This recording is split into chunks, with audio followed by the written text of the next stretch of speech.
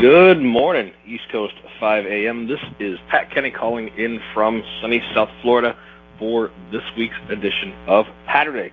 Today is Saturday, January the 29th. I do hope everyone did have an awesome week and was able to tune into some of the wonderful calls from our good friend, Mr. Tom Toole. As I do every week, please, if you did miss those calls, or if you just want to hear it again, I encourage you to go check out the SoundCloud and or the podcast. And as I'm sure the message you've heard more than once before, while you're there, trying to get a little bit more traction and trying to get some of this stuff out here for some of the people that may not be familiar with the 5 a.m. call just yet. So if you could leave a 5-star review on those calls while you're there, that would be super helpful, and share this call or this group with someone else that you think would benefit from being a part of that. As you listen to all of the messages from last week and kind of the overarching theme of a lot of the messages, obviously are here to help you try to improve what you're doing day to day, week to week, month to month, and so on and so forth. And I've had a lot of conversations in the last couple of weeks about big picture, right? Obviously, the last 2 years, this world has been very, very different and upside down, and it's caused a lot of us to adjust and kind of overcome some things and settle into what the routines are now, which may or may not be a little different. But when you look back at what your 1 year, 5 year, 10-year plans were in January of 2020, and then January of 21, and then obviously this year, I have to imagine you made some amendments to those plans originally, and you obviously have moved forward towards the new goals and what those things are going to be.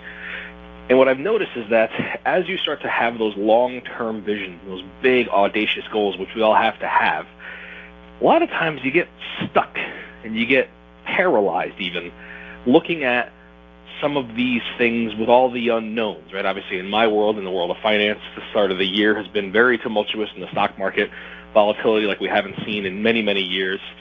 And it's just been making us adapt and move on the fly. And I've had a lot of conversations with both colleagues and clients where people are just frozen. They don't, because they can't see the big picture. They don't know what to do in the long term.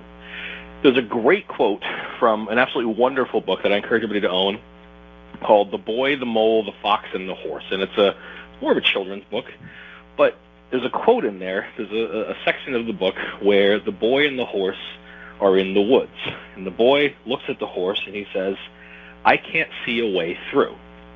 And the horse says, "But can you see your next step?" Which the boy responds, "Yes." And the horse says, "Then just take that." As important as long-term, big picture visions are, we can lose ourselves and we can lose the short-term process by focusing too far on the long term. Sometimes we get jammed up and lose track of the fact that you just have to take that next step.